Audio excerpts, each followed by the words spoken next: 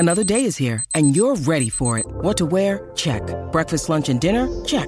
Planning for what's next and how to save for it? That's where Bank of America can help.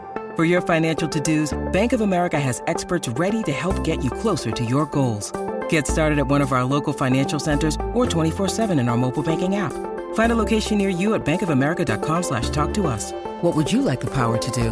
Mobile banking requires downloading the app and is only available for select devices. Message and data rates may apply. Bank of America N.A., member FDIC.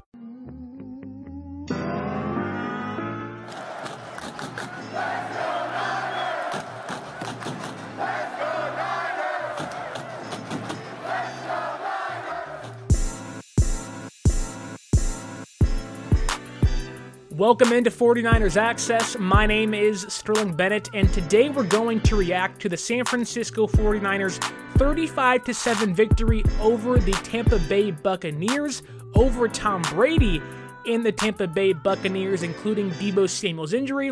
Is there really someone to blame about that? I know Jerry Rice wasn't happy. We'll dive into that. Also, the defense dominates once again, and of course, if you want to talk about this victory, if you want to discuss what happened on Sunday between the Niners and the Buccaneers, I think we have to address the elephant in the room. No, it's not Trey Lance. No, it's not Jimmy Garoppolo. Ladies and gentlemen, welcome to the Brock Party. We are in the Brockalypse.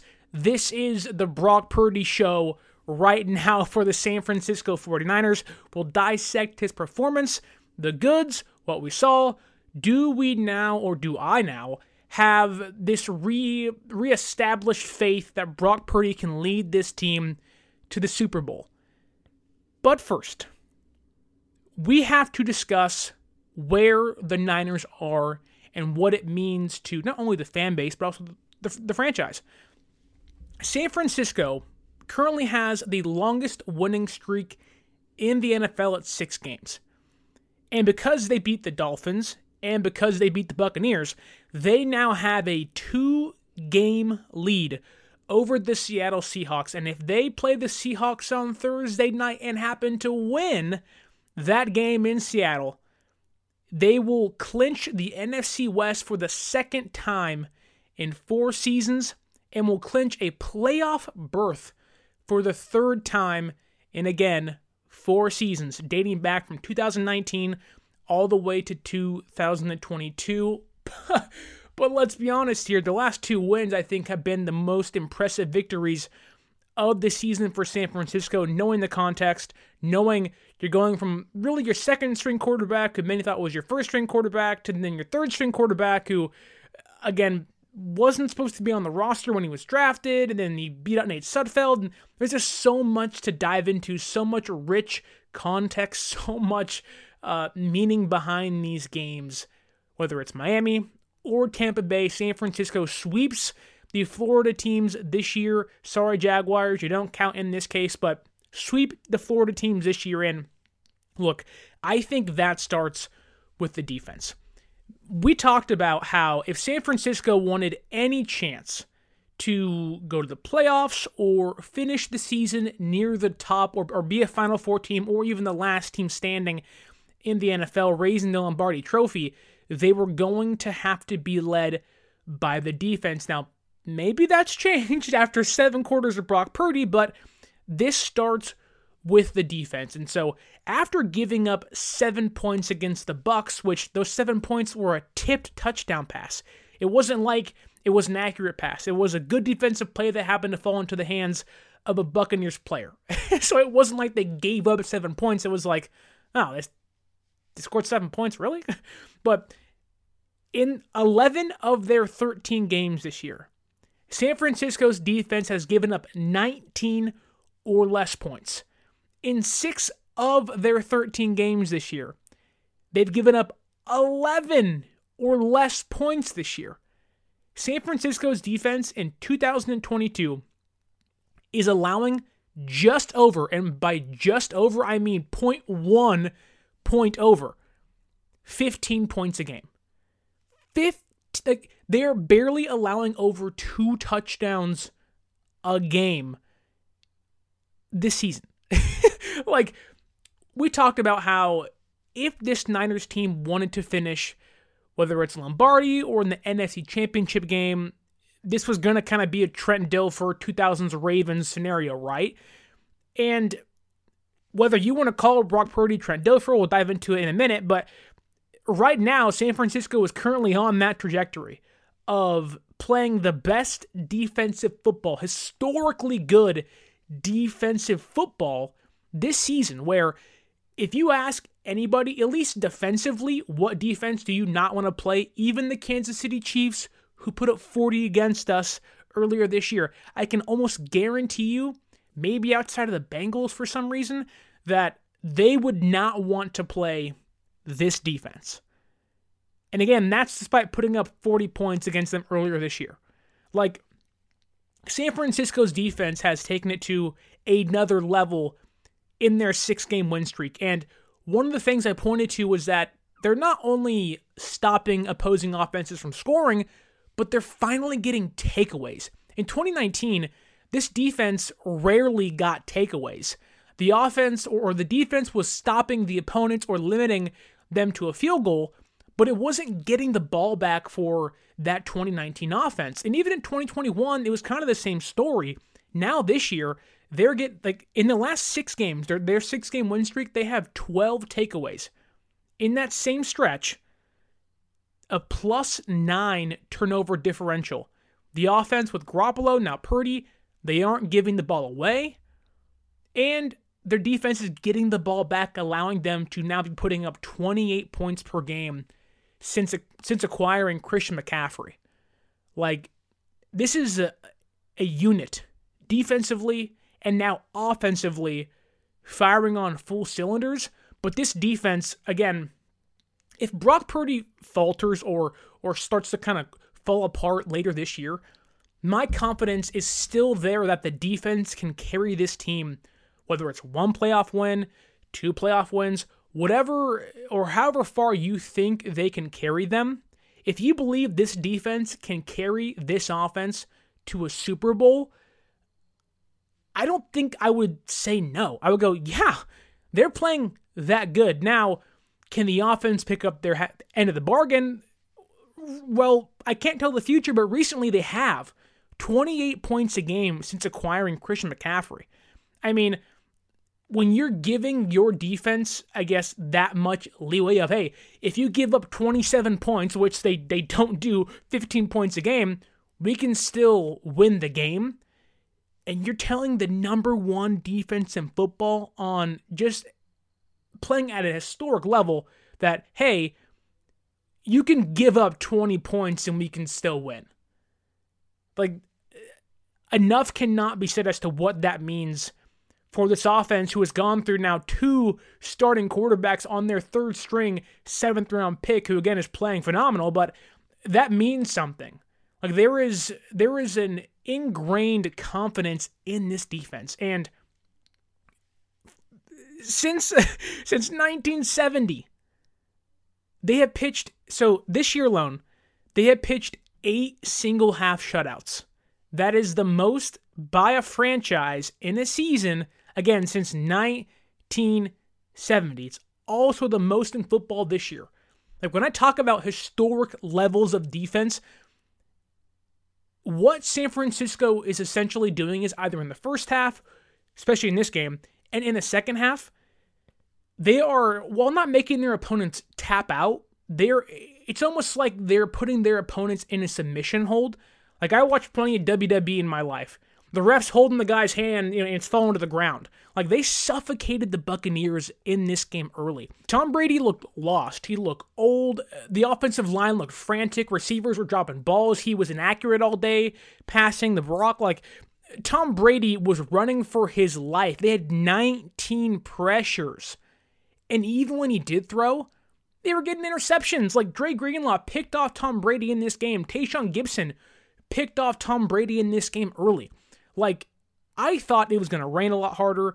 I said 19-13, going to be, a close enough game where it's a defensive-led game for both sides. I didn't think the offenses could score much, and while I can honestly say I did not expect this from Brock Purdy and the offense, I did expect this from the Niners defense. When you have Fred Warner, Dre Greenlaw playing out of their minds. The Buccaneers had their backup tackles in this game. And it was a defense riding high after beating the number 2 offense in football in the Dolphins a few weeks back. Whether you want to say Fred Warner's better than Dre Greenlaw, he had 15 tackles and 1 interception in this game against Tom Brady and the Buccaneers. But in his last 4 games, 38 tackles, 1 interception, 1 forced fumble, 2 fumble recoveries, 1 touchdown, and 4 pass deflections.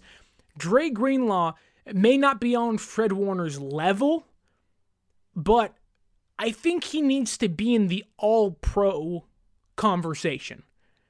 Because he not only leads this team in tackles, but he is playing like a general, where, yes, Fred Warner wears the green dot, he calls plays, makes the audibles, makes changes, but Dre Greenlaw is almost like this silent assassin, right? Like every villain needs the man who's going to go in there and do all the dirty work. That's Dre Greenlaw.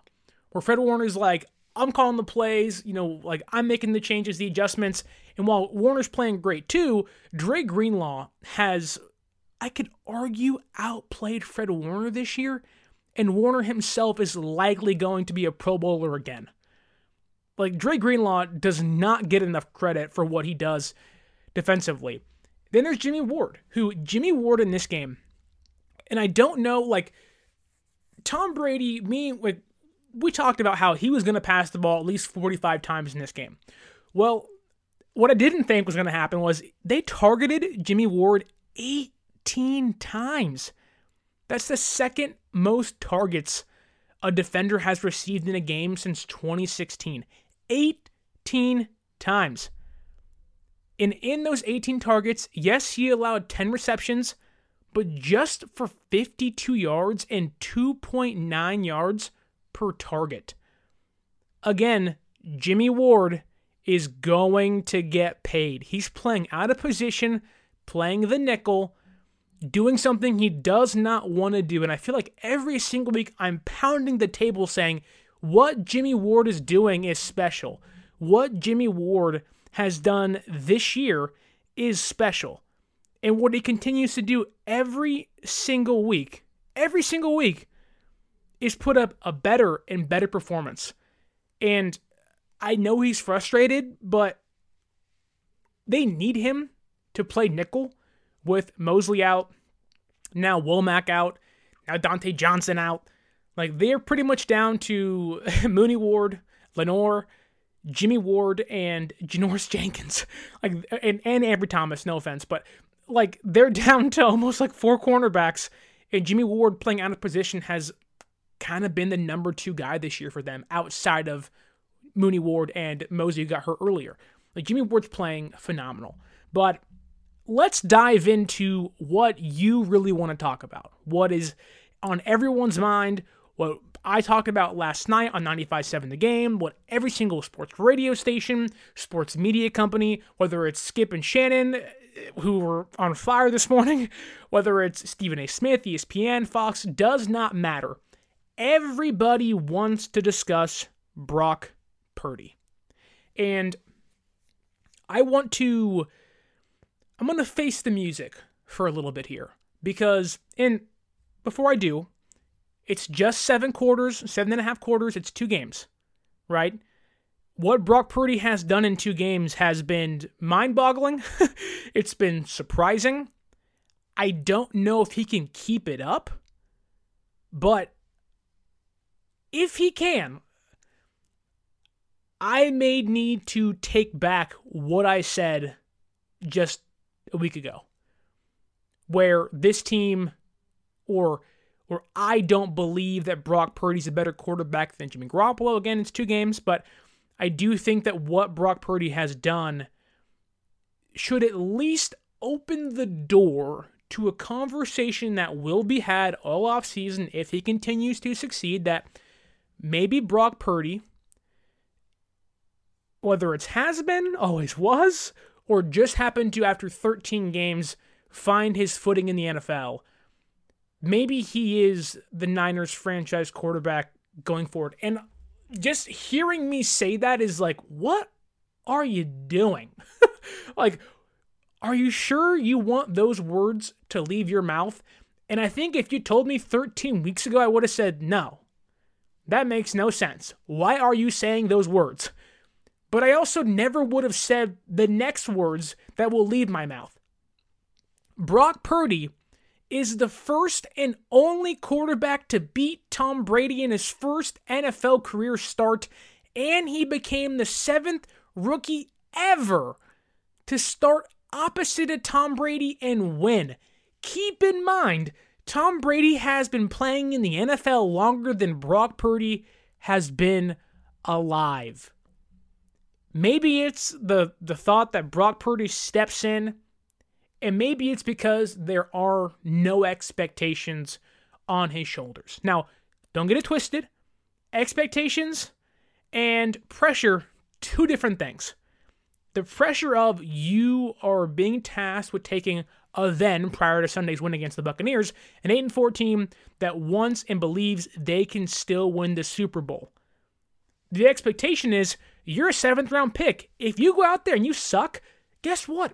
Everybody will say, that makes sense, season's over with. Even I said, I do not think Brock Purdy can lead this team to a championship. I said it last week. Now, I don't want to get too far ahead of myself, but it's hard to ignore how Brock Purdy's playing. And again, it's 2 games. But the Dolphins are a good team. Now, they have kind of struggled recently, especially last night against the Chargers. But it's not like the Buccaneers are a bad defense. Now, they didn't have 2 starting safeties, 1 starting corner. Vita Vea got hurt early in this game. Like, there are certain things you can point to and say, okay, maybe that aided Brock Purdy in what he was able to do. But I think it's not like he was playing, I don't know, the Raiders defense, who he will play later this year, barring his health. But he's not playing the worst defense in football. He's not playing the Lions defense. He's playing the Buccaneers defense, who I told you coming into this week was playing better than they were during their Super Bowl run. This defense was riding high, keeping the Buccaneers in games against the Saints and against the Browns and against pick any team. This defense for the Buccaneers was keeping Tom Brady's offense in games. And a 7th round Mr. Irrelevant came in and said, I don't care who you played in the past. I don't care how you performed in the past. I'm going to put up 28 points against you. No problem. I'm going to score 3 touchdowns against you. No problem. I'm going to complete 76% of my passes and throw for 185 yards and 2 touchdown passes. Oh, and I'll scramble for 1 against you because it doesn't matter what you did the last 13 weeks. In week 14, I'm going to make you my bitch. Right? Like, that's how it kind of felt. And so diving into this game, I do want to highlight the touchdown plays first because those are the ones that everyone latches onto, right? And so that deep ball to Christian McCaffrey was perfectly placed. And Kyle Shanahan talks about when you see it, rip it. When you see it, throw it. Sometimes quarterbacks, especially ones who maybe aren't prone to throwing the ball deep, when they see a guy open, and this is a problem with Jimmy Garoppolo, and I love him to death, but sometimes he will see a man open downfield, and there will be a slight moment of hesitation. Then that guy's no longer open, or the ball gets batted down, and that's what separates good from bad and good from great, where the great quarterbacks see an opening and just trust their arm to get it in there.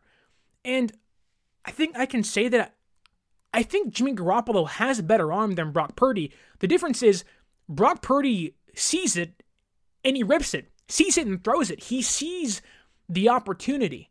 He seizes the play. He seizes the day, where Brock Purdy is unafraid, whether it's the smallest window. As soon as he sees an opening, that ball is behind his head, cocked back, and it's out there. Like, there is no hesitation from him. Even the Brandon Ayuk touchdown pass, I don't even think Garoppolo attempts that. Now, maybe Garoppolo will attempt the Christian McCaffrey touchdown pass, But I don't think he attempts the Brandon Ayuk touchdown pass. That doesn't seem like a play Garoppolo would do, but to me, the even more telling play, and as soon as I saw it, whether it was me being so accustomed to Garoppolo, and I do think that in hindsight, I think most fans would want this play to be a little differently, but it worked out in Brock Purdy's favor, and I do think it's kind of a sample of the difference between, despite having quarterbacks with similar play style like Purdy and Garoppolo, or at least similar offenses, they are very different quarterbacks in decision making. And it was a play where Brock Purdy rolls out to his right, and he has Tyler Kroft in the back of the end zone and George Kittle running right in front of him for an easy first down. And I was yelling, throw it to Kittle, throw it to Kittle. He's right there for a first down. We need this first down. Keep putting up points. And I think anybody would have said, take the first down and keep the drive alive. What did Brock Purdy do? He doesn't do what most fans, and maybe even the play Jimmy Garoppolo would have chosen to make, which nobody would have faulted him for. But Purdy throws the ball to Tyler Kroft covered in the back of the end zone, and what happens? He gets a DPI, first down at the 1 yard line, touchdown, they're up by like 21 points. And you're like, oh my God. Well, again, I would think I would rather him just take the first down, be a little more safer, but it's that stuff right there that does separate Brock Purdy from Jimmy Garoppolo. And I do think that, again, while similar offenses, there is this lack of hesitation from Brock Purdy where I do think that exists in Jimmy Garoppolo. And I have no idea if that's from playing in the confines of Kyle Shanahan's very structured offense and Brock Purdy only having 2 weeks to kind of get things under his belt. But it's not like at times Shanahan isn't drawing up things for Garoppolo. And that's what enticed people, including myself, to Trey Lance. We can finally hit that deep ball. But right now, Brock Purdy has been kind of playing the best of both worlds. He's mobile enough to escape the pocket, but he's also willing to throw that deep ball where I do think that despite play styles being different between Lance and Jimmy and Purdy, Brock Purdy, at least in 2 games, has kind of been the culmination or the combination of the best of both worlds in those quarterbacks. I mean, he looks poised under pressure like Jimmy Garoppolo has in the past, but he also has been like, dude, look, I'm going to sling this thing. I'm going to take risks downfield like some of the elite quarterbacks do. Like under pressure in this game, 7 for 8, 109 yards, 2 touchdowns, and a perfect passer rating of 158.3. And over the last 2 weeks when blitzed, and we talked about coming into this game where Tampa Bay, they like to disguise their blitzes. They have very exotic blitzes. You're going to get corners and you're going to get safeties. And we saw that early. They blitzed the first play of the game with Keanu Neal. And Brock Purdy got laid on his freaking butt. And at that moment, I said, okay, like this is going to go either one of 2 ways. Either that's going to rattle Brock Purdy and he's going to go into his turtle shell and Shanahan's going to say, hand it off 5 more times, get out of the drive, and we'll punt. Like mentally, that can affect a quarterback of like, wow, welcome to the NFL, rookie. And that can kind of like shake him a little bit. What did Brock Purdy do? The next play, touchdown. or close to the next play. Like that didn't affect him at all. He was like, okay, I got sacked. Whatever. Give me the ball again. I want to take a shot downfield. And since being blitzed in the last 2 weeks, Brock Purdy 14 for 19. Like Brock Purdy has been, he's kind of been like found money. And someone called in to 95.7 The Game last night, and they really kind of summed it up perfectly. Where Brock Purdy is kind of like when you're doing your laundry and you find $20, $5 in your jeans and go, wow, I didn't know I had this here. You're like, man, I'm feeling pretty lucky today. I found $20 in my pants. I'm going to go out there and buy me a dinner or whatever it is. But you have found money, that money you didn't know you had. And I think right now it's not just found money, Brock Purdy's playing with house money because he has George Kittle and Christian McCaffrey. And at least for this game, he had Deebo Samuel, but he also has Kyle Shanahan and the number one defense in football behind him, where even if he messes up, they're going to have his back. And the scary thing is that they haven't had to have his back that much. There were times in the Dolphins game where things got close, but the offense tightened up, the defense made a big stop, and you moved on. But I can say for most of his time in 2 games, Brock Purdy, I could argue, has been a primary reason they've won the game, which I don't think could have been said for Trey Lance, and many times throughout his career in San Francisco could not have been said for Jimmy Garoppolo. Again, may not have been the reason you lost games, but likely wasn't the reason you won games. And while I do think many things Garoppolo did were underappreciated, I do think what Brock Purdy's doing right now, like he is a factor in the games they win. I don't think, maybe outside of the Cardinal game this year, maybe outside of the Saints game on 3rd downs, like there are a handful of games this year I can point to and say, yeah, quarterback play didn't matter much, or he wasn't the one that was leading the offense. It was CMC against the Rams in Los Angeles. It was Deebo Samuel week 2 against Seattle. But for Brock Purdy, it does seem like he is more of a factor when the team wins over Lance and Garoppolo. And I do find 2 things that he's done this year, or 2 things he's doing, while I think Garoppolo is okay at this, I do think that I can point to the elite quarterbacks that are really good at this. The first thing is pocket manipulation.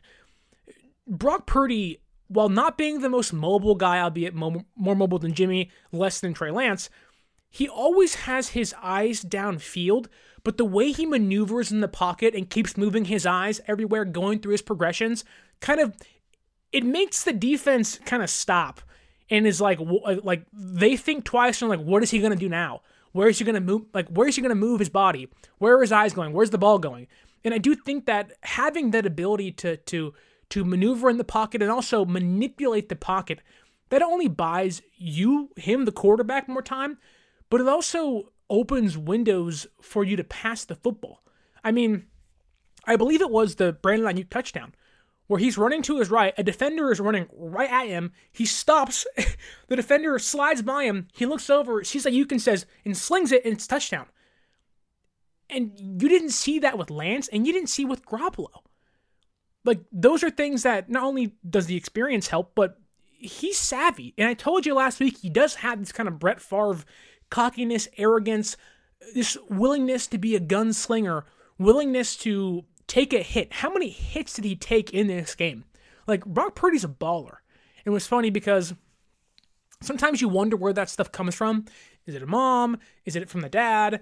Is it just something he kind of had naturally? And I think it was Rich Aurelia, former Giants shortstop, said on KMBR, he said, like, no, his dad was a closer in Double-A with me when I was with the Giants, and his dad was just like that. Now, his dad wasn't a MLB superstar, but Brock Purdy's dad had that kind of cockiness to him of like, I'm going to throw a fastball, and if you hit it, you hit it, but if you don't, guess what? You're getting it again. And the one thing I do like about Brock Purdy is that when he makes a mistake, he doesn't coil up.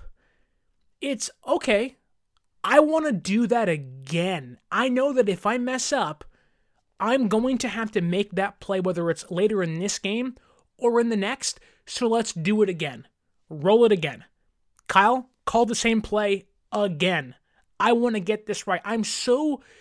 He's so willing, yet unafraid to make mistakes because he trusts himself, the offense, and the defense around him. And look, right now, in 2 games, if I told you who leads the Niners in deep passing touchdowns, what would you say? You'd probably assume it's Jimmy Garoppolo. No, it's Brock Purdy. Brock Purdy has 2 deep passing touchdowns this season. He's first on the team. Second and third are tied. It's Jimmy G and Christian McCaffrey. Like what? Now again, sometimes you do wonder that maybe Garoppolo, and I think we saw it less and less this year, of this structure of like, if you get out of line, I'm going to smack you in the hand and get back inside of it. But Brock Purdy, again, it's like Shanahan, all the shots that Shanahan was drawing up for Jimmy Garoppolo and he wasn't taking, I do think we're seeing a quarterback like Brock Purdy who Shanahan is drawing up the exact same shots. The difference is Brock Purdy's actually trying to hit them. Now he might miss, but he's still willing to take them. And in the first half against the Buccaneers, which again, Brock Purdy played one half, essentially one half. Like that second half was run the ball, milk the clock, let's get out of here with being relatively healthy. Unfortunately, they didn't do that, but relatively healthy. But in the first half alone, Brock Purdy went 5 for 5 for 117 yards and two touchdowns on plays and passes over 10 air yards. I mean, come on. I have no idea how long this lasts. Brock Purdy could fall apart against Seattle, against Washington, against the Raiders, and against the Cardinals. And this could just be a 2-week ride of our life. But who cares? Like, my question always goes back to how many times can your season be saved before it's unsalvageable? And San Francisco, every time a quarterback has gotten hurt, which is awful and I hate it and it sucks, they've gotten better. Now, yes, one was Trey Lance in his, fourth career start, week 2 of the season. The expectation was this offense might or will look better with Jimmy Garoppolo over Trey Lance. Okay, that's fair. It's a rookie, essentially, to a vet. That makes sense of your offense to get better.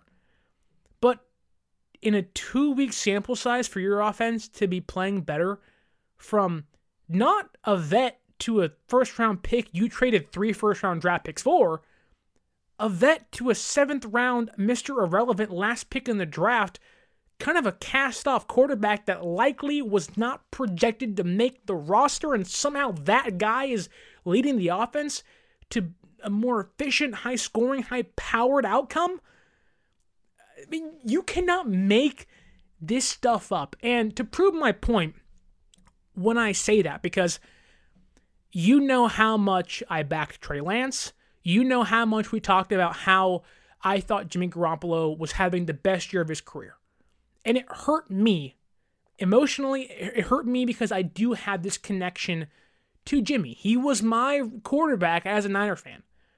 That doesn't mean that I'm not going to support Purdy or Lance, but Jimmy Garoppolo does have a connection, or I have one with him, right? Like there is something there. But even though I'm a fan of Jimmy and a fan of Trey, you cannot argue with the fact that in 20 drives with Brock Purdy after Jimmy Garoppolo got hurt, this does not include the Chiefs game. So after Garoppolo got hurt against Miami, in 20 drives, there's been 7 touchdowns, 3 field goals, 2 turnovers, and let me remind you, those 2 have been Deebo's fumble when he got hurt, and Purdy's pick to Xavier Howard on the 4th down on Miami's side of the field when it was like 4th and 20, or 4th and 10, whatever it was. Like, those turnovers are kind of irrelevant to the conversation, no pun intended. And 7 punts and 1 kneel down. So in 20 drives, they have scored in half of them, and in 20 drives, they put up, 49 plus 9, 58 points.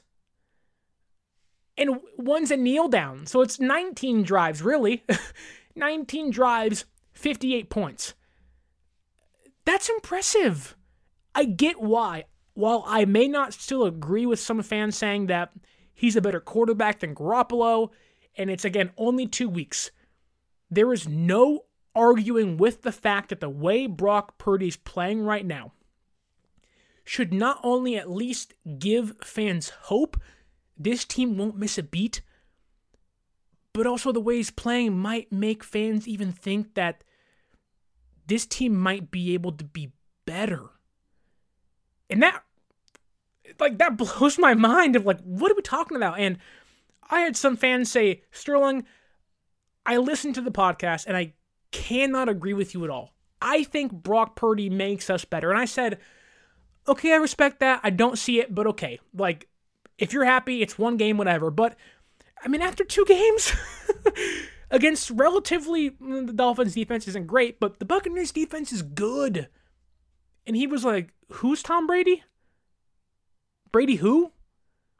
Buccaneers defense playing their best since their run in the Super Bowl? Who? What? He doesn't care. There is no chip on his shoulder. He's playing weightless. He's playing stress-free of if I make a mistake, who cares? Am I going to lose my job? I'm the only quarterback these guys got left. And I'm sorry, Josh Johnson, you ain't the guy. And maybe the way the season's gone, who knows, but likely not the guy. But there is one thing I do really want to talk about here, because I found it very ironic, and it's not a big deal, and it could be wrong towards the end whenever Brock Purdy's tenure or his season's over with. We will see what happens, right? But it's something that I was driving to work yesterday, and I was like, well, wouldn't that be interesting? And so I thought back and I said, look, San Francisco traded the 2nd-round pick for Jimmy Garoppolo. They traded 3 first-round draft picks for Trey Lance. They were in on or trying to involved in the conversations of trading for either Tom Brady, Aaron Rodgers, Matthew Stafford. There's always been this conversation regarding San Francisco of they are trying to find their franchise quarterback. They thought it was Garoppolo in 2017. They said, okay, 4 years later, you aren't the guy. They decided to try to get Stafford. That didn't work out. Then Trey Lance. They've always been searching, as every NFL team does, for the guy. But Trey Lance, it's not even his fault. But Trey Lance has proven nothing yet. It's promising, but there's nothing. But my mind thought of, where is the one area in the draft San Francisco has hit big over and over and over again? Where have they selected their top tier talent? And I said, well, it's the mid to late rounds. George Kittle, Dre Greenlaw, Fred Warner, DJ Jones when he was here, Talanoa Hufanga, Diamador Lenore. How many guys can we list that they have drafted late and that have been gems, have been diamonds for them, have been elite premier starters? They've extended past their rookie deals. So wouldn't it be fitting that their search for a franchise quarterback ended not only with a late round draft pick, but with the final pick of the draft that literally was not supposed to be on the roster come week 1, which is the last place you would expect to find your franchise quarterback?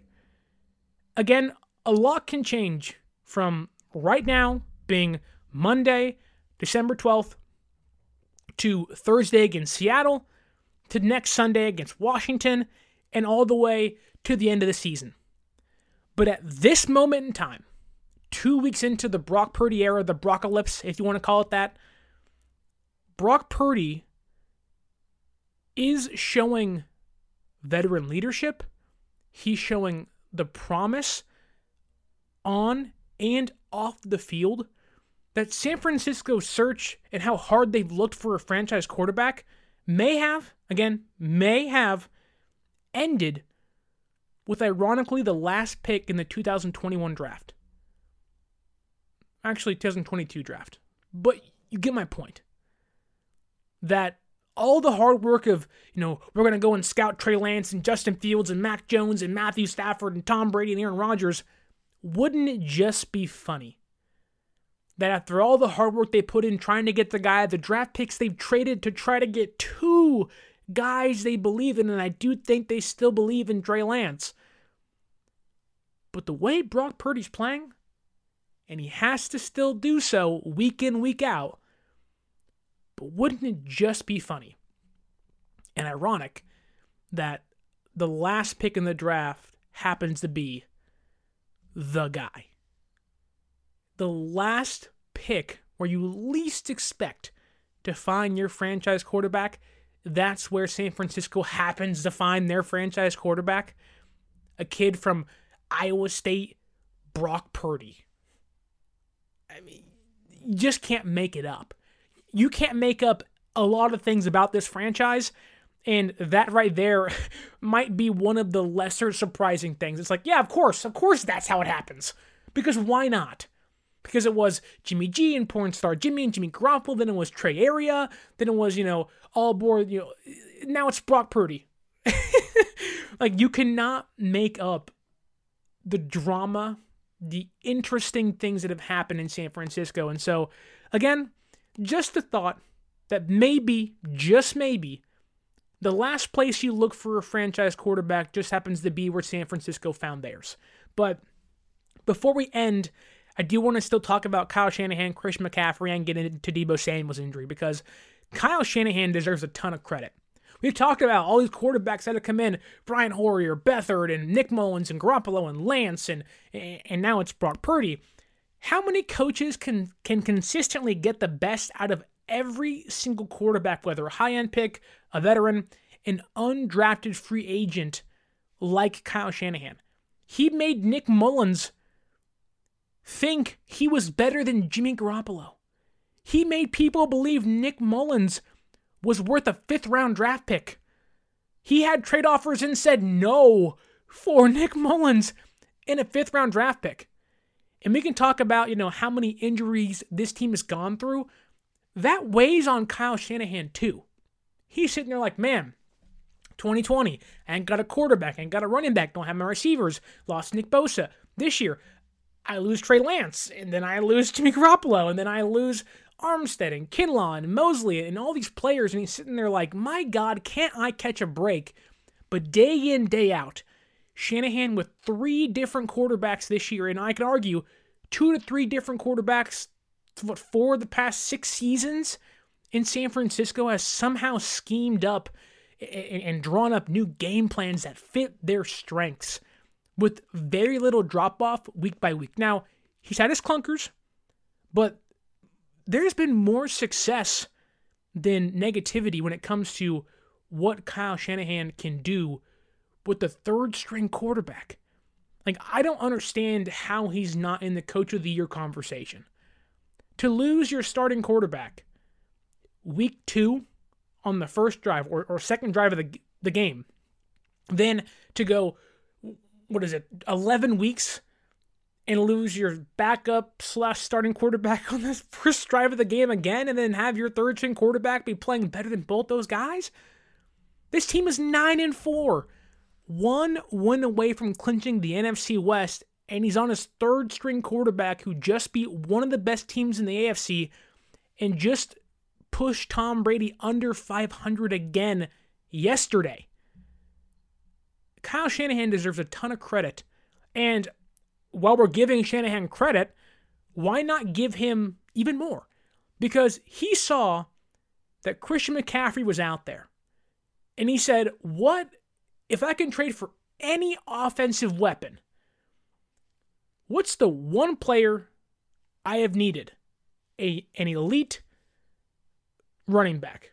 An elite, all-pro, Pro Bowl style running back that can fit Jimmy Garoppolo's play style, can aid Trey Lance next year. And the way that Christian McCaffrey is playing, I mean, this may go down as, if not the best trade in recent Niners history. Like, this is by far, besides maybe the Garoppolo one, but what McCaffrey's done with the offense might be the best trade of the Shanahan-Lynch era. And my brain can't process how many trades they've made in their entire history, but this is by far the best trade of the season for anybody. Like, what Christian McCaffrey has done, he has taken San Francisco's offense to the next level. He had 119 rushing yards against the Buccaneers, 34 receiving yards, and 2 touchdowns. Like, if I told you Christian McCaffrey had 11 career games with a rushing touchdown and a receiving touchdown, and asked you, what's one other player you know that has done that, what would you think? Who would you pick that has done that? 11 career games, rushing touchdown, passing touchdown. I can almost guarantee you would not pick Jim Brown. And that's what he's done. Like, Christian McCaffrey, if he can stay healthy, that was always the concern. Can he stay healthy? In this offense, he might go down as the third greatest running back in Niners history, behind Craig and Frank Gore. Again, if he can stay healthy, that's always a concern. And he's used so differently than those guys. So stay with me here. But he might become the best offensive weapon in football under Kyle Shanahan. And he already was one in Carolina with Matt Rule. But how many players do you know that can not only carry the rock 15 times, but then line up in the slot and the outside and can catch the deep ball and can break a 6-yard pass into a 75-yard touchdown? There ain't nobody else that can do that in the NFL. Like, Christian McCaffrey, despite having similarities to the Alvin Kamaras in the world and the Aaron Jones in the world and plenty of other elite top talent in football, he is one of one. And he has transcended the offense. And before we end here, while the McCaffrey and the Purdy conversation and what he's done with 3 different quarterbacks, Kyle Shanahan still, after Sunday's win, after all he's been through this year, gets a ton of blame for Deebo Samuel's injury. And I think it's unnecessary. I think it didn't make sense, didn't sit well with me. I kind of sat there and said, really? Out of all the people that you want to blame, like, I don't really think Kyle Shanahan's the guy to do so. And let's be clear here, that Deebo Samuel did suffer an MCL and ankle sprain against the Buccaneers. That's breaking news, happened 12 minutes ago. But he is expected to return at some point during the regular season. Not playoffs, regular season. Now, if it's me, and you can win against Seattle, I just wouldn't play him at all. Maybe give him some, here's 10 reps, and that's it. But I wouldn't play him at all. But again, he got hurt. People are mad. People are angry. People are saying, why, Kyle? Why would you do this to Deebo Samuel? Can't you put anybody out there to run up the middle? And to that I say, were you complaining last year when he had 1,400 scrimmage yards and was carrying the offense all the way to the playoffs almost single-handedly? I bet you didn't. Because we were all saying, why isn't Deebo getting the ball? Why is he not touching the ball? How many times is Kyle Shanahan not going to feed Deebo late in the game? How many times this year did we talk about they need to get the ball in the hands of their stars more? And I'm sorry, with the third-string quarterback who, despite many fans already jumping on the bandwagon saying he's better than Tom Brady, you just didn't know what you were going to get. So what do? You put the ball in the hands of your star players. Kittle, Christian McCaffrey, Deebo Samuel. There's a reason those 3 players were the only ones to touch the football in the first quarter. It was, we don't know what Purdy's going to give us. Give the ball to guys we know that have proven to be reliable, effective players for us. That's what Kyle Shanahan was doing. And Jerry Rice, I love you to death. You are the greatest NFL player of all time. You are the greatest San Francisco 49er of all time. I don't like criticizing Jerry Rice, but please do not go on Instagram and post a PNG ESPN headshot of Deebo Samuel saying, stop running our players up the middle, and then tag those players in Trey Lance and Jimmy Garoppolo and Deebo Samuel. Now, I get the frustration of another player got hurt. When that cart came out, and we heard that he tried to stand up, had to go back down, and you saw him in tears, the defense kneeling on the ground, my mind said, can this really be happening again? We just lost our quarterback last week, and we might have just lost our star receiver this week. Carts, I have seen too many freaking carts at Levi Stadium this year. That was my thought. I'm sure it was your thought too. But my thought also wasn't to go blame Kyle Shanahan, because that play was not a play up the middle. Deebo Samuel cut back and just happened to get his ankle twisted. And yeah, it sucks. That's football. This is not a Trey Lance, young quarterback, running up the middle on quarterback draws unprotected. This is a player that we literally proclaimed and labeled him a wide back. A wide receiver, half back. You want to know why? Like, they put incentives in his contract to play running back. But it's, Kyle Shanahan, why are you doing that? And I get it. It sucks to have a player like that. Any player, but a player like Deebo Samuel, so talented, to get hurt.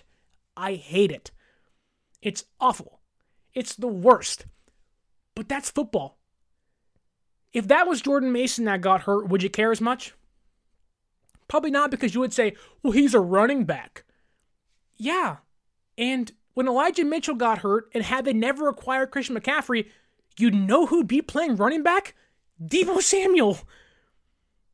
I will never criticize a coach. And look, there's a difference in, hey, Deebo Samuel came in with an ankle injury, and you're pounding it up the middle. That's not what happened. He was off the injury report. They were like, he's good to go, coach. And he goes, okay, I'll give him 10 touches. I'll give him 8 total touches. And he just happens to hurt his ankle and his MCL. That's football. Yes, would I like to see Jordan Mason play more? Yes. He's averaging over 5 yards a carry. He's been really good.